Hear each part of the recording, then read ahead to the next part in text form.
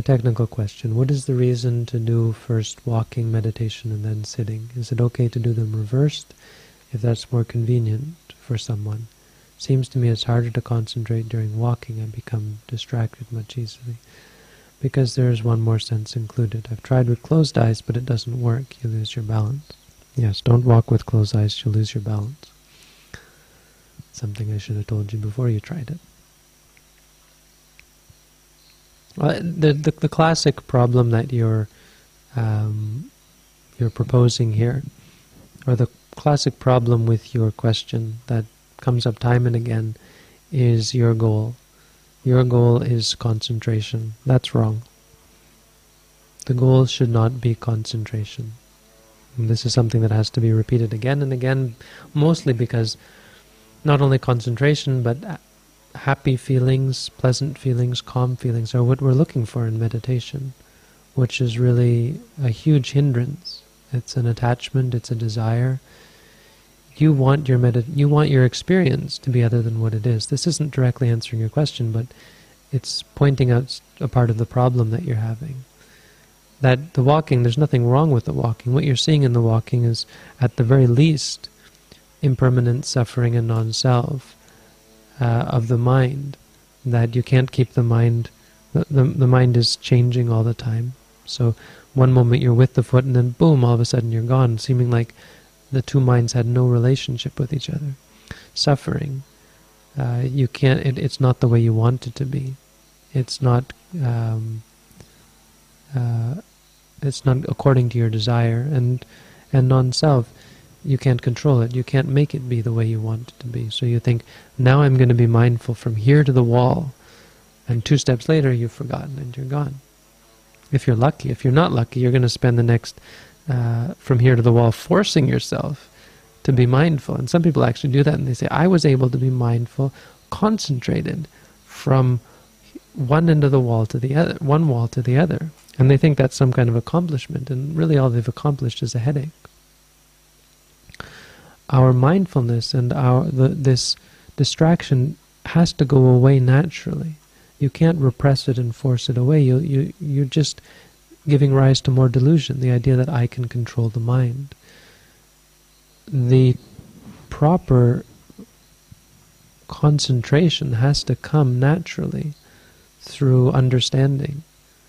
The word samadhi is best not translated as concentration. The word samadhi means focus. And it means focus because sammam has to do with same. It comes from the same root as the word same, meaning level, balanced. The important thing is not to become concentrated, it's to balance concentration with effort. That's what walking does. Because sitting meditation is a great thing to do, but if done for an extended period of time, it can make you drowsy, at which point you should get up and do walking again. Walking meditation is great for developing energy, but it can have the problem of making you distracted. So when you feel distracted, you might decide to sit down and do sitting instead.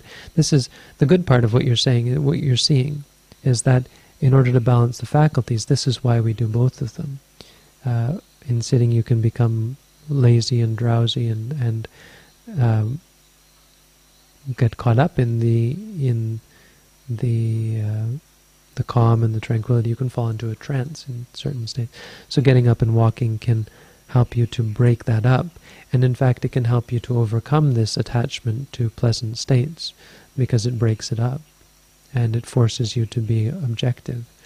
We like sitting because we like lying even better, no? Because you can enter into very peaceful states lying down, even falling asleep. Why we do walking first? So that's why we do them both, but that's not really your question. Important to talk about why we do them both is for balancing. Why we do walking first, not a hard and fast rule, but my understanding is it's based on the Buddha's teaching of what are the benefits of walking meditation. The 5th benefit of walking meditation is that the focus of mind lasts for a long time. Because it's dynamic, according to the Buddha, it has the ability to last on into the sitting meditation. So what you'll find, not only that, but also it's a segue from ordinary life into a static position. If you go from a dynamic, working in the world and acting in the world directly to sitting, you'll find it so extreme. This is why people find themselves nodding off and drifting off, or even getting lost in thought. The walking meditation is halfway between. It's not perfectly still. It's a way of easing your way into the sitting, but combined with the fact that the concentration, the focus that comes, the balance of mind that comes from the walking meditation is said to last for a long time, that it actually augments the sitting meditation. And this is verifiable. If you do it for some time, you should be able to see that by the time you get to do sitting, you feel charged. You feel like you've wound up or charged your batteries, and your sitting posture, you're already ready to have a clear mind. You should find that you have a clearer mind, but it's not a hard and fast rule, and you're welcome to experiment. When you're living in daily life, when you're living an ordinary life, sometimes you want to give up the walking entirely because you're just walking all day, or you're active all day, and it can be that you might just do the sitting meditation. So you don't have to keep it as a hard and fast rule, especially when your life is dictates, makes you meditative. The time when the Buddha said that this is the way we should practice, do walking and sitting, is when we're doing intensive meditation. Lie down only 4 hours out of 24 hours. Then you've got 20 hours to do walking, sitting. That's how the Buddha explained we should do meditation. Why we do it first, I think, is because of the benefits it has in sitting. Anything? In my meditation experience, I found that doing the walking before the sitting is, as you said, bringing the sitting to focus. I think that many beginners don't like the walking, and there will come a point in your practice where suddenly that changes. Suddenly you hate the sitting, and the walking's actually nice because the sitting is too intense, and then it goes back again and back and forth. But in the beginning, people tend to prefer the sitting.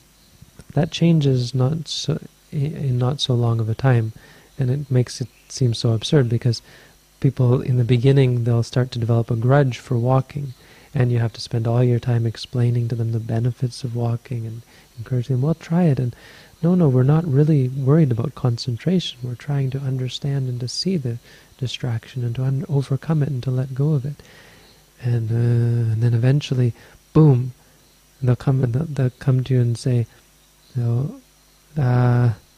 funny thing, today I really like the walking and the sitting, and so they're kind of embarrassed, and they've totally had to give up this bias that they had, because they started to believe this. I don't know if this meditation's for me. I think walking meditation is some crazy thing that this monk invented himself or something.